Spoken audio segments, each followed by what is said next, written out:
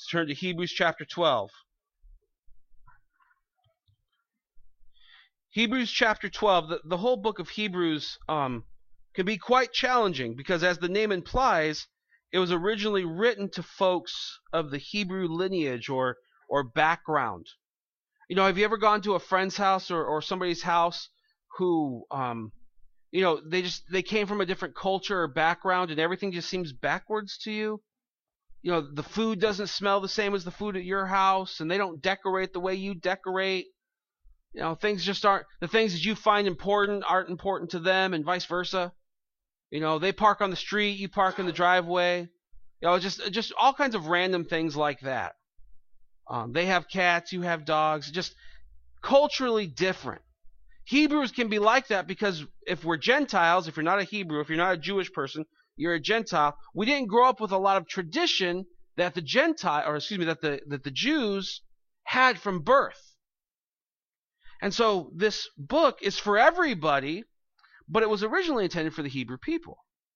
The Hebrew people, I don't know if you guys know this, but they weren't real crazy about Jesus when he came and said, I'm the Son of God, I am the Messiah, I am the one who came to take away the sins of the world. They thought it was blasphemous that a man would consider himself equal to God. When he said, God is my Father, he was saying, I and the Father are one, we're one and the same. The Jewish people, because of their deep tradition and their religion, couldn't accept that. And that ends with Jesus' crucifixion. Well, it ends up being an opportunity for Jesus to conquer sin, Satan, and death. Praise God for that. But the Hebrews, the Jewish people, they need Jesus just like we do. The Bible, in the New Testament, the whole Bible itself, the authors were primarily Jewish men. With the exception of maybe Luke the physician. Some believe that he was actually a Gentile, but for the most part, Jewish men. The early church were Jewish people. The Jewish people are not inescapable from salvation, but it becomes very hard. And so you find this book written to an audience that needs to find out about their Savior. And in Hebrews chapter 12, verse 1, after sharing what the writer calls this great cloud of witnesses, he talks about men like Moses and David and Gideon, and he talks about Noah and Rahab the prostitute, these people who by faith did something for Jesus. And he uses this phrase about running your race. What they did was they ran their race. They had a race set before them. They had a track. They had a path.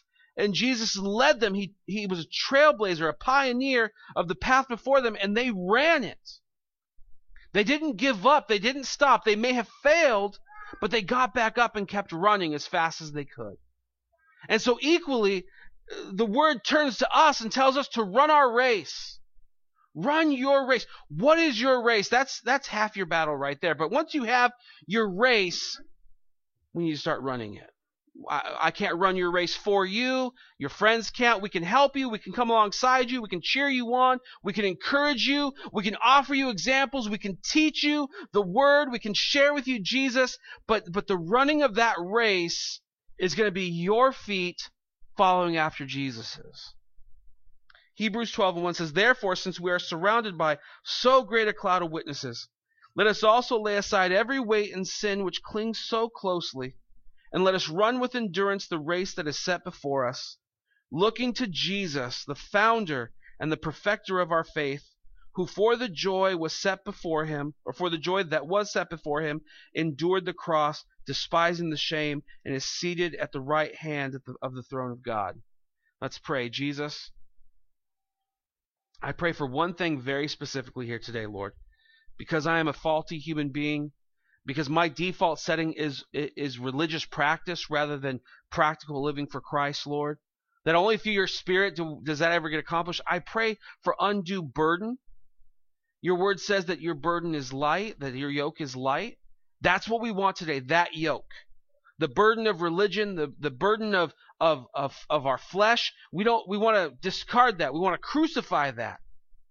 We want to throw away the sin. We want to cast off the sin that clings so closely so that we might run this race that you've set before us. So, Father, bring clarity to us. Give us ears to hear, eyes to see, and hearts to receive the glory that is your Son, Jesus. In his name we pray. Amen. So,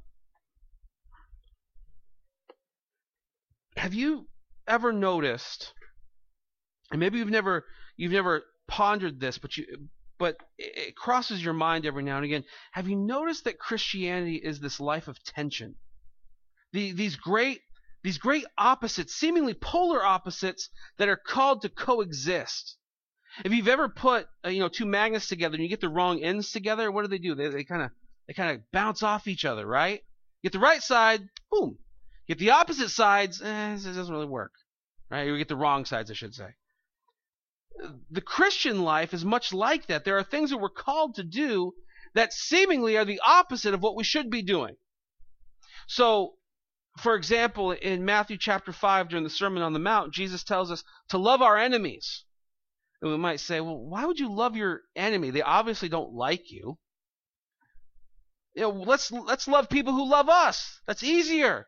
They're the ones that invite us to the potlucks and they bring us gifts on Christmas. We like them. They're not our enemies. Jesus said, well, anybody can do that. Anybody can love somebody who loves you. That's easy. But what about the enemy? What about the person who hates you? What about the person who doesn't care about your walk with Christ? How are you treating them? Are you loving them too? Say, wow, that seems opposite to love your enemy. Seems like I should hate my enemy and love the people who love me. Jesus said, no. Loving people who love you is easy, but learning how to love your enemy who hates you is entirely different.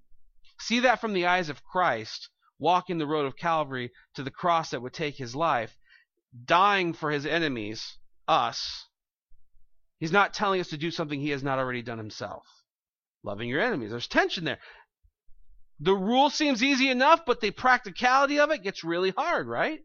When someone cuts you off, your first primary, when you're driving, your first primary instinct isn't to love them. When someone steals from you, your first go-to is not I love them. This is where the tension comes in, the practicality of living a Christ-like life. In Luke chapter 22, Jesus tells his disciples, if you want to lead, serve. You want to be a leader of men? Then serve men.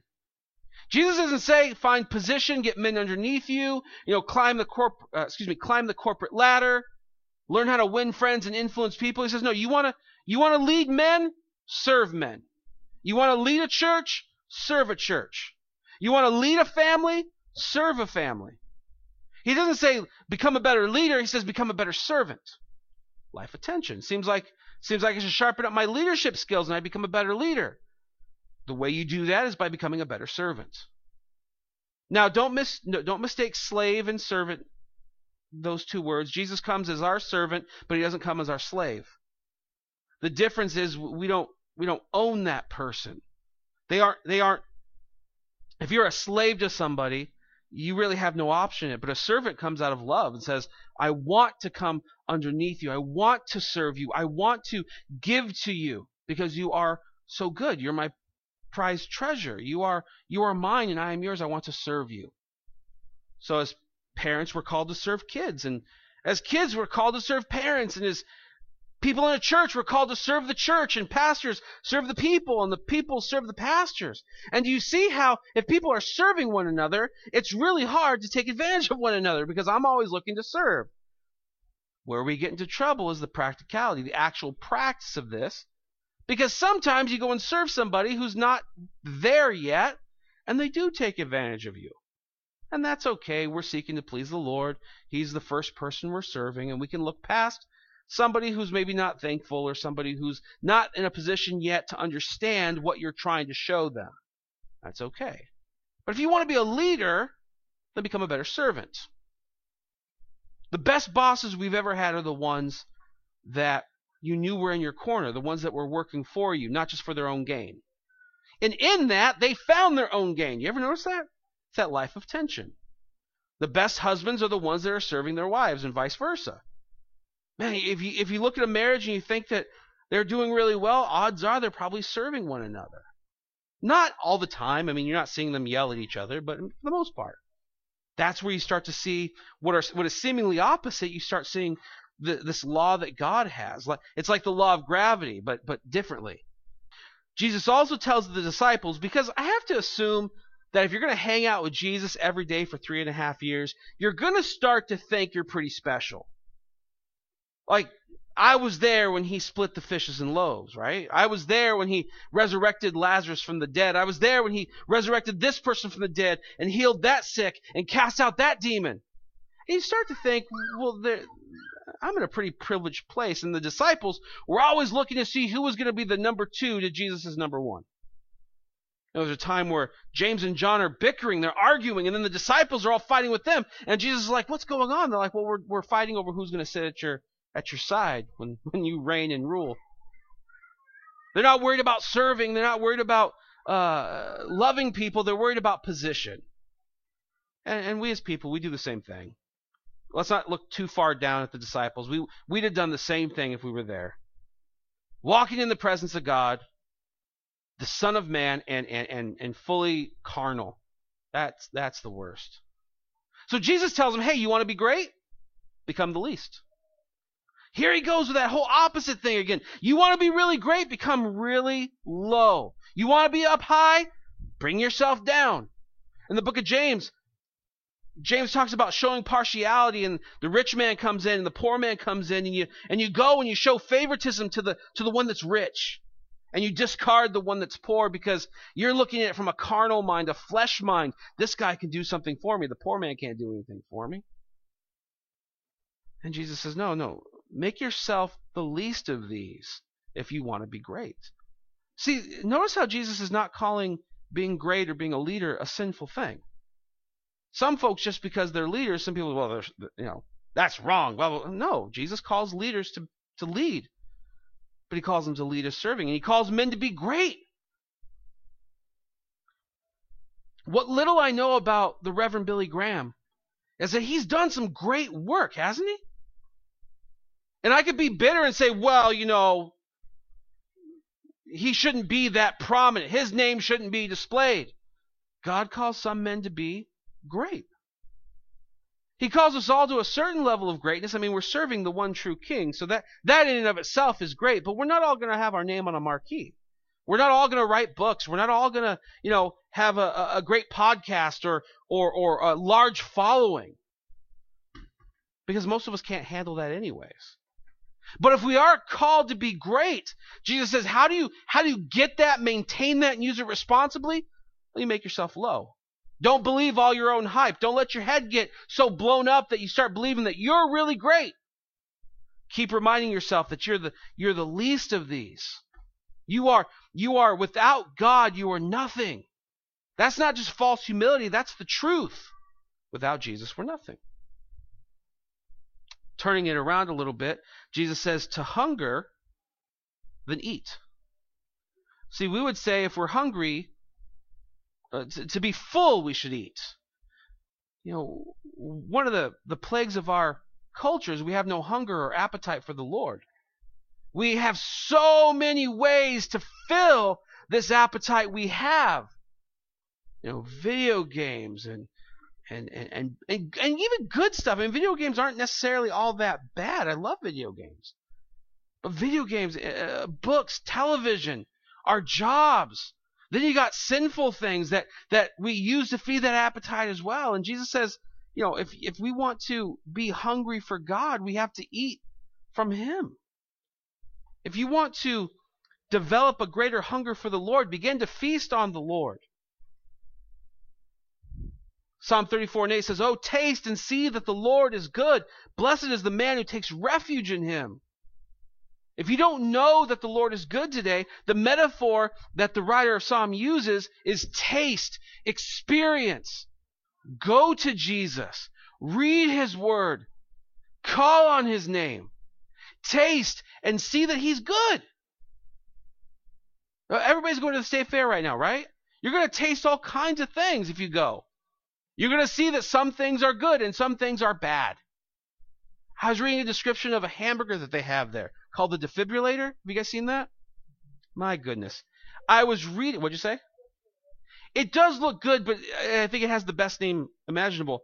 I was reading this description and I just began to giggle as I saw each word after the next. It was like this ginormous burger that's got bacon and the bread is not just bread, it's 2 grilled cheese sandwiches.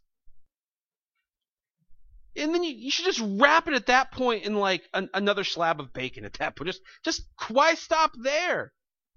There are people who are going to go, they're gonna experience that, they're going to taste it, they're going to see that it's going to kill them, but that it's probably good too. Now, I ain't knocking it, I'm just saying. The pickles are deep fried. The Oreos are deep fried. Your shoe is deep fried. Whatever you want to deep fry, you can take it. I don't know if they still have, they had a thing. Bring me anything, we'll deep fry it for like $5. So you go down, you get the Italian sausage here, you bring it there, they'll deep fry the thing for you. You know, you go, you win one of those stuffed animals by throwing a dart, you bring the stuffed animal, they'll deep fry it for you. They'll deep fry anything for $5. Genius. My point is this. We understand that metaphor, right? The writer of Psalms, by the grace of God, through the power of the Holy Spirit, uses this timeless metaphor and analogy. Taste and see that the Lord is good. He is good. I could tell you all day long the good things He's done for me, but you need to taste and see that the Lord is good. And as you begin to taste and see, you begin to hunger more for the Lord. When you begin to see Him work in the lives of your family and other people, you begin to hunger for that. I was reading the book of the book of Jeremiah last night. And Jeremiah is a hard book. There's like 1,000,000 chapters, and it's the Old Testament and this prophet, and God keeps calling Israel a whore, and it's like, oh my gosh, what an amazingly crazy book. Like, they don't teach that in Sunday school. Like, it's an incredible, and I was just reading, I couldn't stop. And one more chapter. Eventually, at chapter 29, I had to stop. I had started like at 24, so I wasn't reading a whole lot, but I was like, I'll read one more chapter. My gosh, Jeremiah, he just stood up and he said things that the Lord told him to say. He was calling out false prophets and showing up with a yoke over his neck. And he held it like that for like a long time. And he kept saying, it's not going to end well for you. Repent. Give your life back to God. And they were like, no, that's not going to happen. Taste and see that the Lord is good. You want to be hungry for God? Begin to feast at the table of God. Psalm 63:1 says, O God, you are my God. Earnestly I seek you. My soul thirsts for you. My flesh faints for you, as in a dry and weary land where there is no water. Once again, metaphor, not just hunger, but thirst. You ever been like really thirsty? Like not just like, oh, I think I'm going to go have a beverage. Like, if I don't drink right now, I'm going to die. Like, I've been mowing the lawn, and it's like 95 degrees out with 300% humidity. I have to drink now, or I'm just going to collapse. Like that, thirsty. Some of you take medication, gives you the dry mouth, right? And you're like, oh, I got to drink now. The writer of Psalms says it's like that. That's his thirst for the Lord is like that. And some of you you've diluted or dumbed down that appetite because you've suppressed it with something else. And you have an appetite for the Lord, but you've used something else to fill that appetite. You know, just like you might have an appetite for dinner, but then you go and you have a little snack, and it kind of spoils your dinner because your mom and dad kind of knew what they were talking about. But they never told you your appetite would come back. They never tell you that part. You kind of like, oh, you know, I could have enjoyed this great feast, but I had to go have that snack first. And now I'm only sort of hungry. Now I just kind of, I'll still eat it. I'll still have pleasure from it, but it's not going to be all that great. Not like it would have been if I would have just waited a little bit and feasted from the right place. If you aren't thirsty, if you aren't hungry, maybe it's because you're dumbing down your appetite to the one true God, and you're not feasting on Him through His Word. You're not feasting on Him through serving. You're not feasting on Him through prayer. And lastly, this is kind of the main point of today, that in our weakness, we are made strong. We are weak. We aren't in and of ourselves, these big powerhouses, if you see men who do preach, or women or groups or churches that grow and preach the gospel and go all over the place and bring Bibles and medicine and start hospitals and orphanages, and they do these great things, they don't do those things in and of their own power. They are filled with the Holy Spirit to do that. But without that filling of the Holy Spirit, there is nothing but weakness. Think about it for a moment. God has built a church that he says the gates of hell will not prevail against. And what does he build it out of? A bunch of broken sinners. Go to Lowe's, ask them for all the broken 2x4s and all the broken nails and all the broken tools and all the broken this and all the crooked that, and then build something spectacular and marvelous. None of you would do that. You'd go and buy the best of everything that you could. If you could afford it, you get the straightest lumber. You get the best nails, the things that are going to last, because you want this to last. And God comes in and he brings a bunch of broken people who have just done nothing but sin. Every inclination of their heart is to sin. He cleans them up. He changes their nature and builds the church. Of all the scandal, of all the things that have been done, all the negative we see, the church just will not die. Have you ever noticed that? Some of the most horrendous allegations that have been confirmed of the last 5, 10, even 20 years. Stealing, child abuse, abuse of power, taking advantage of the old or the elderly. I mean, just some of the worst crimes ever committed in the name of Jesus, yet the church does not die. God takes broken people, broken sinners, builds something that cannot be destroyed because it's built on the foundation of Jesus, through Jesus, and for Jesus. Those people that take Jesus' name and abuse it, that's not the church. That's not Jesus doing that. That's faulty men who have found a way to be wolves in sheep's clothing. And those aren't our brothers and sisters in Christ. That's not us. But for us, for this church, for the big C church that transcends, culture, generation, all of those things, it's never going to be destroyed. Not because we're really strong people, but because we're really weak and God is really strong. 2 Corinthians 12:10 says this, "For the sake of Christ, then, I am content with weaknesses, insults, hardships, persecutions, and calamities. For when I am weak, then I am strong." And some of us have this misconception that if things just get correct and get right, then we'll flourish and things will move forward. But that's not what Paul says. Paul says, through the power of the Holy Spirit, now I embrace these things. I embrace my weakness, my calamities, the things that I'm going through. I know that this is what I'm going through.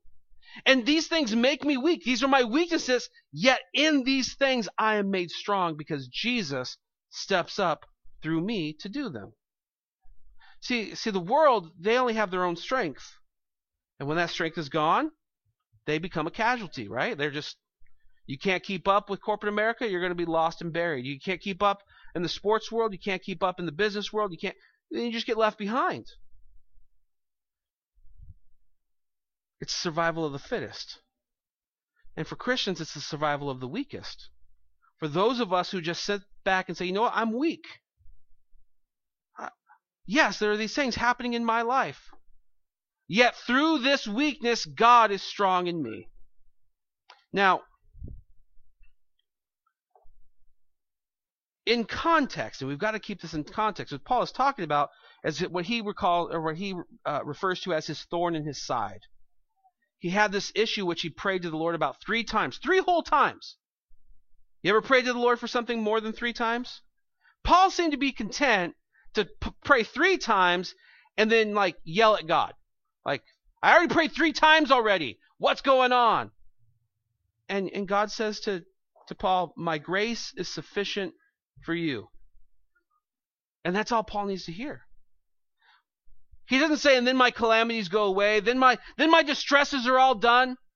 Paul's life is all the same in circumstances, yet now he has proper perspective on Jesus. He will move forward, not because the roadblocks are taken out of the way, but because through him, he'll be strong enough to just plow right through them. Sometimes we get caught in this maze, and we got to figure the way out. Sometimes we just got to push through the walls.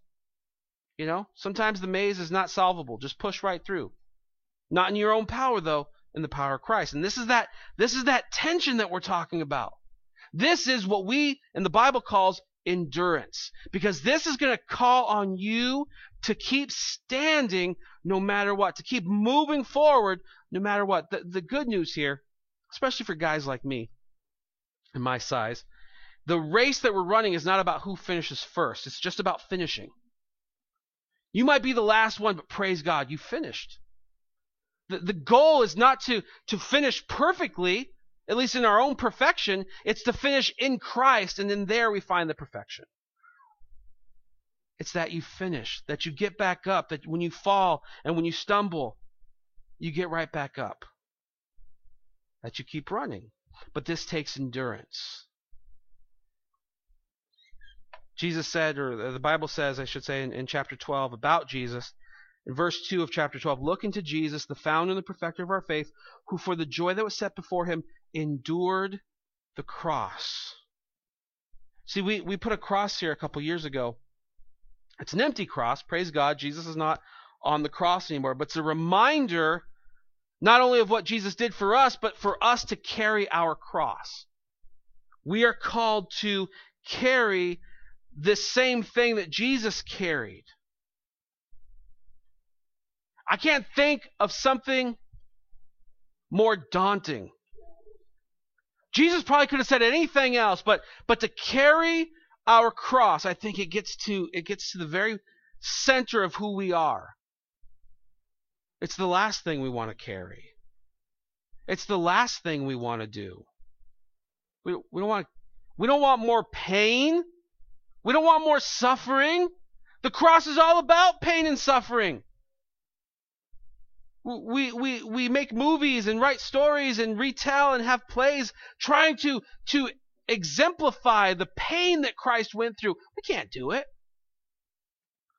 The whipping, the flogging, the scourging, the whips and the crown of thorns and the spitting in Jesus' face just to be nailed to a cross. And Jesus says, you are going to be carrying your cross and carrying your cross daily. Pick up your cross, follow me. That's a true disciple. You don't become a disciple of Jesus without carrying the cross. You don't. There's no fast pass to discipleship. But how do we do that? See, right now we could have the burden of, okay, I have to endure because Jesus endured, and just go off in that mindset and then just kill ourselves in religion. Got to keep going to church. Got to keep praying. Got to keep reading my Bible. Burden, burden, burden. These things are meant to be joy for us. If we're going to give our time to Jesus, we're meant to give it cheerfully. There should be a joy aspect of this, where we enjoy what we're doing.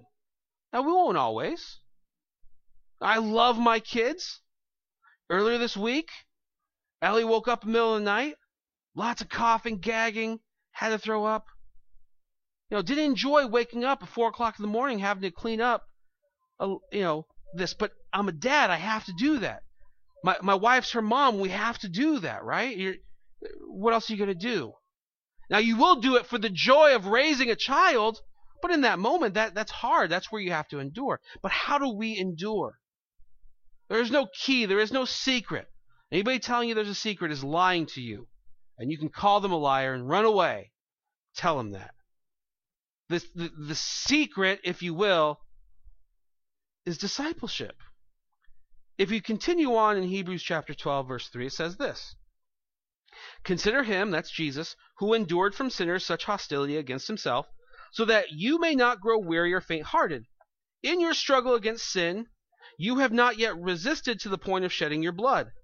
And have you forgotten the exhortation that addresses you as sons? My son, do not regard lightly the discipline of the Lord, nor be weary when reproved by him. For the Lord disciplines the ones he loves, or the one he loves, and chastises every son whom he receives. It is for discipline that you have to endure. Become a disciple of Jesus. You want to endure the life that is ahead of you? You must become a disciple of Jesus. Jesus, before Before he left, one of the last things he said during his earthly ministry was to go and make disciples of all nations, baptizing them in the name of Jesus. Go and make disciples. If you're not becoming a disciple, then you're probably being overwhelmed by life. If you're becoming a disciple, life can still be overwhelming, but you're moving forward. See, one's pushing you back, and the other one's causing you to resist and move forward. If you're not becoming a disciple, you probably aren't enduring. If you're not enduring, life has become very hard and arduous. Life in and of itself is really hard, isn't it? I mean, life's just not fair. My kids all the time, that's not fair. Yeah, I know, life's not fair. Just get used to it. It's not, right? People get cancer and people die in car accidents and things just happen. Life's not fair. Not in our sense of fairness. God himself comes and dies for sinners. That's not fair. Though he had no sin, he steps up and dies for sinners. That's not fair. Yet he does it anyways, because that's how he's going to save his people. How do you become a disciple? Well, you start with the Word of God. You won't know God without the Word of God. You get to know each other by our words, right? I mean, our actions, they play a part too. But when you sit down and have a conversation with somebody, that's when you get to know more about them. When you start to understand what makes them tick. Like when I sit down and have a conversation with somebody, and then, an hour into the conversation, they say, yeah, and I'm a Dallas Cowboys fan. I'm like, whoa, red flags all over the place. Football season's coming. Get ready for those Dallas Cowboy jokes. My point is this: you get to know people as you sit down and talk. People could serve you all day. You might not get to know them all that well. But when you sit down and talk to them, you converse with them, when you hear their story, you get to know them.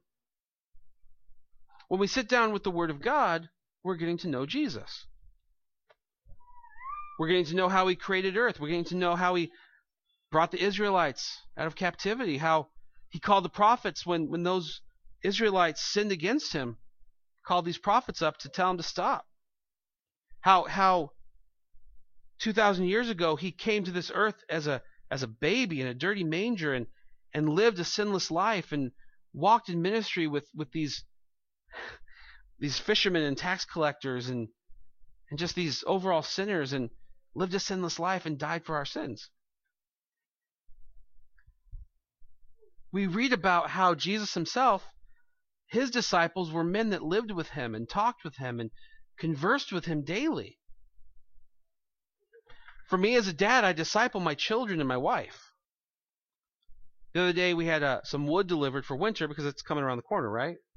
And so for the last few years with Ethan going through leukemia and treatment, you got to be careful with cuts and scrapes and bruises and infections and that sort of thing. But that's kind of in the rearview mirror now. And so the wood got delivered, and he really wanted to help me stack the wood. I said, all right, got him a pair of gloves, and we started stacking wood. He loved it. He was all sweaty and red-faced, and I was even more so sweaty and red-faced. And he pipes in with this question about Jesus. And so we just began to talk about Jesus. It was his idea, his question, and we started talking about Christ. And in that is discipleship making. It's not about a Bible study. It's not about how many times you go to church. It's about living in communion with Jesus and his church and his people, his word and in prayer. As convoluted as we can make it, it's actually quite simple. Just be in life with people. And that can be hard. We're awkward now. Like it used to be back in the day, probably before I was born, you could just go to your neighbor and be like, can I borrow a cup of sugar? And then nowadays, if you do that, you probably have the police called on you. Try to sell me sugar I saw on Dateline. That's a drug term. It's just not as commonplace anymore. So it's not that we have to go back. It's that we have to learn to adapt to the reality that we're in. That's why things like Facebook and things can be so beneficial. It's not always beneficial. But you can talk and converse with people while you're in your pajamas. And they don't know. You're like laying on the couch in your pajamas. Yeah, what are you doing? Nothing. What are you doing? Nothing. We could be doing this in person, but then I have to get dressed up. This is good too. Relationship. Being in community. All those big Christian fancy words that get thrown around too easily. But in that is discipleship. Just living with folks. Hey, I gotta, I was gonna say pull this ox out of the mud, but I don't know if any of you have ox. I was thinking biblically. Hey, I just need some help pulling, I need help stacking wood or chopping wood. Can you come over and help? Yeah, I'll come help. They just talk about something. And maybe it's not always about Jesus. Maybe it's about fixing a car or, that time you almost lopped off your foot chopping wood. It's just, you're just getting to know one another. And at first it's going to be hard. You can't force it. You ever try to make kids be friends? Guarantee you the easiest way to make them enemies. Hey, go play with them. No, I don't want to. Why? Well, look at them. I don't want to play with them. Then you try to force it and they're like, no. But if you just put two kids in a room and back off, they'll be best of friends within an hour. Just living together. Oh, you like Lego? I like Lego too. We're best friends. Oh, you like NASCAR? I like NASCAR too. We're best friends. You like building stuff? I like building stuff. You like cooking? I like cooking. You like Seinfeld? I like Seinfeld. We're best friends now. Maybe not best friends, but at least the seeds are being planted. You like Jesus? I like Jesus. You church? I church. Just simplify it. Can I pray for you? Yeah, can I pray for you? Hey, have you ever asked this question? No, what question? Why did Adam and Eve have belly buttons?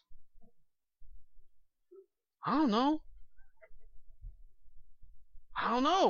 Put a grape in? I don't know why they had belly buttons.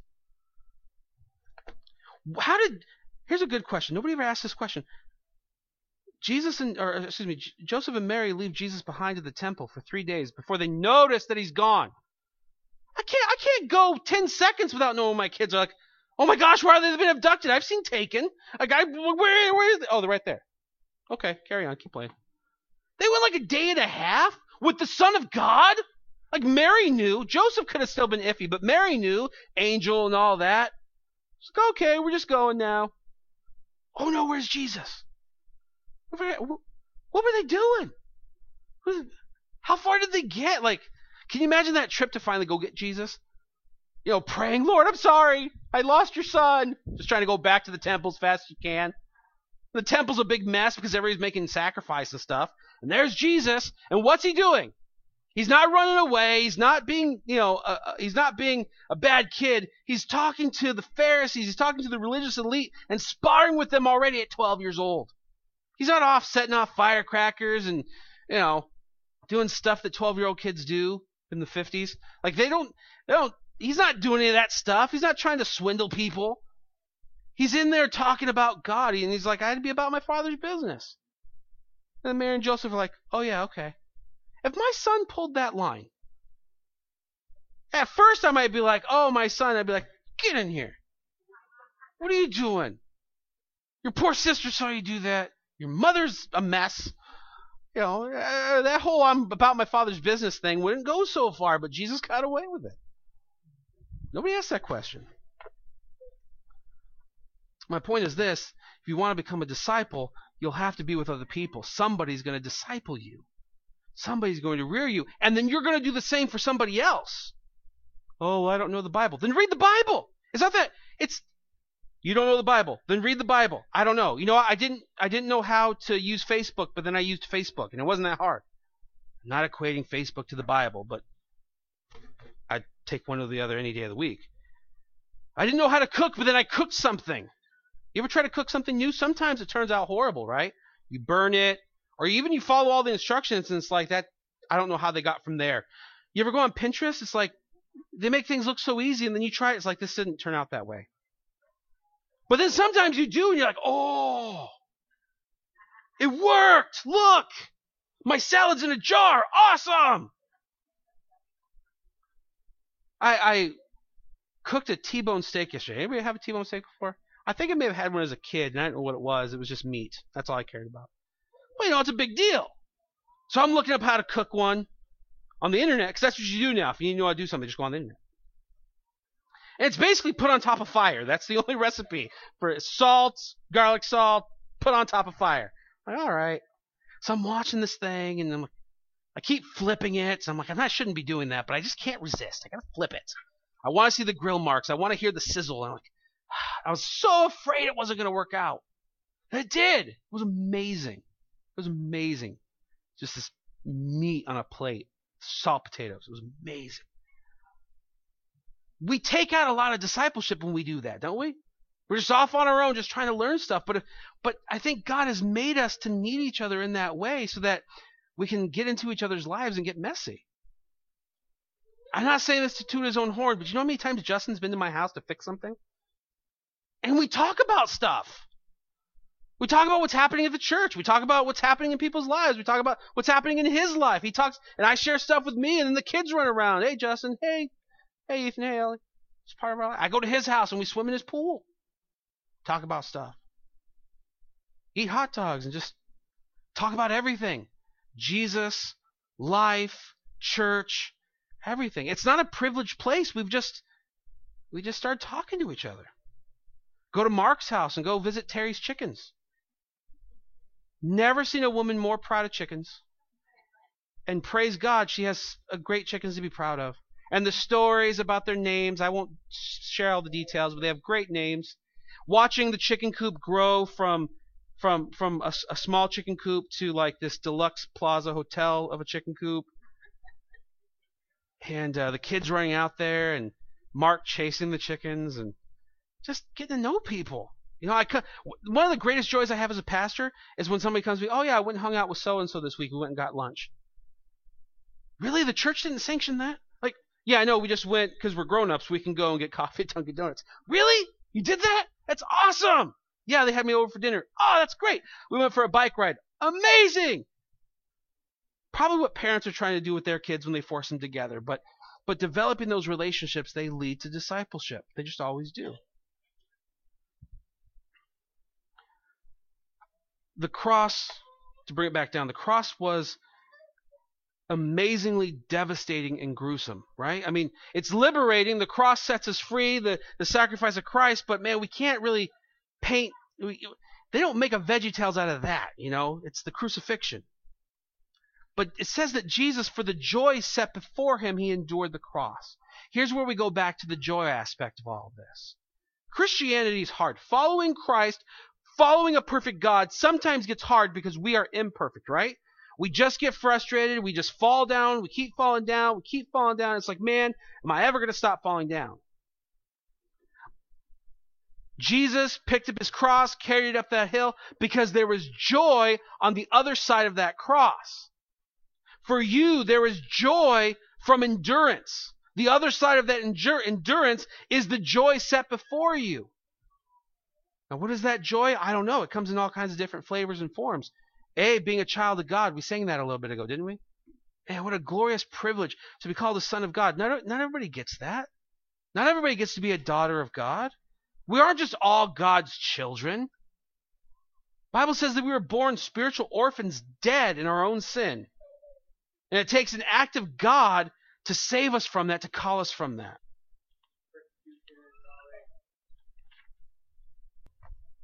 So I don't know if you guys heard Justin, but he referred to Psalm 91. I'm going to kind of go there, but with a different psalm. So Psalm 23. Everybody knows Psalm 23, right? If you don't know Psalm 91, you definitely know Psalm 23, because it's always at the funerals and stuff like that. Psalm 23 verse 1 says, "The Lord is my shepherd, I shall not want. He makes me lie down in green pastures. He leads me beside still waters. He restores my soul. He leads me in paths of righteousness for his name's sake." And we always want it to end right there, because that all sounds good, right? "Even though I walk through the valley of the shadow of death, I will fear no evil, for you are with me. Your rod and your staff, they comfort me." We're going to walk through the valley of the shadow of death till the day that we die. It's just always going to be there. Sometimes to get to the place where we're going, we have to get through that valley of the shadow of death. To get to a marriage that works, to get to kids that aren't crazy, to get to health that is no longer deteriorating, to get through to the other side, we got to get through the valley of the shadow of death. "But even though I walk through the valley of the shadow of death, I will fear no evil, for you are with me. Your rod and your staff, they comfort me." And then verse 5, "You prepare a table before me in the presence of my enemies. You anoint my head with oil. My cup overflows. Surely goodness and mercy shall follow me all the days of my life, and I shall dwell in the house of the Lord forever." Church, life is scary, and we are called to fear not. Psalm 91 says, though 10,000 fall at one side and 1,000 fall on the other side, that's war. That's just not going to Walmart one day, although it does seem like there's that many people that are dead in Walmart at any given time.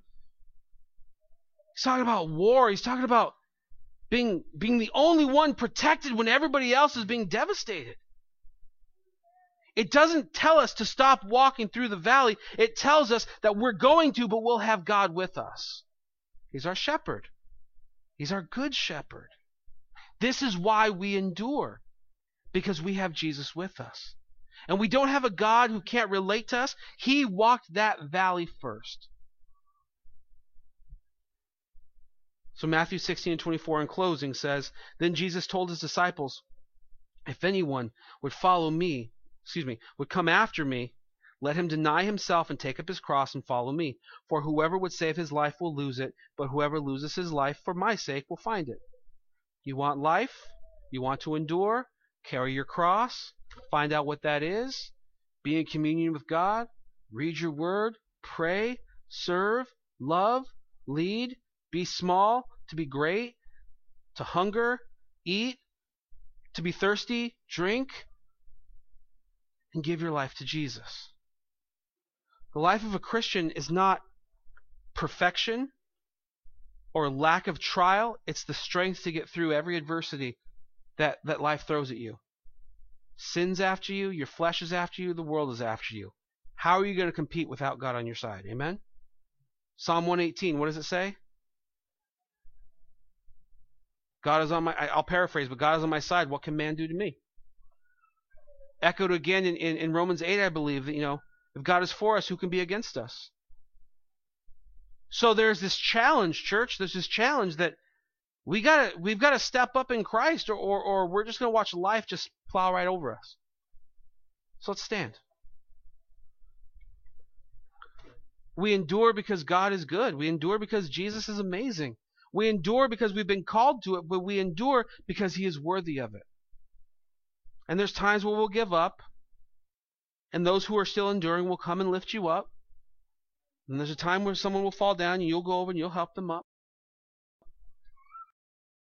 But I want to pray for you. Jesus, we love you. And we pray for, in our church, Lord, we want to be known as those who don't shrink back. We want to become valiant men and women who follow after you. That we don't care what the world says. We don't care what our flesh says. We don't care what Satan says. We only care what you say. We want to follow you, and Lord, that's hard sometimes. I mean, even though the yoke is easy and light, Lord, it's still this battle inside of us to even put on the yoke, to even decide to follow you. And Lord, you are good. You've done everything to get us to this moment in time to actually make this choice. And I just want to pray for us all, Lord, that we would walk forward from this place today knowing that our sin is not us, that we have not sinned or we have not resisted so much to where we shed blood, that Jesus is indeed the very Son of God who died for our sins to enable us to even be this hopeful today. And that from here on out, Lord, that we would walk that path that you've laid before us, and that we even get to a place where we run the race set before us, because you have ran it and ran it perfectly. Jesus, may you receive all the glory. We're weak. Like Paul said, we're weak. But in our weakness, the strength of your Son Jesus shines so brightly. We praise you, Lord. May your name be high and lifted up. May you receive all of the glory in Jesus' name. Amen.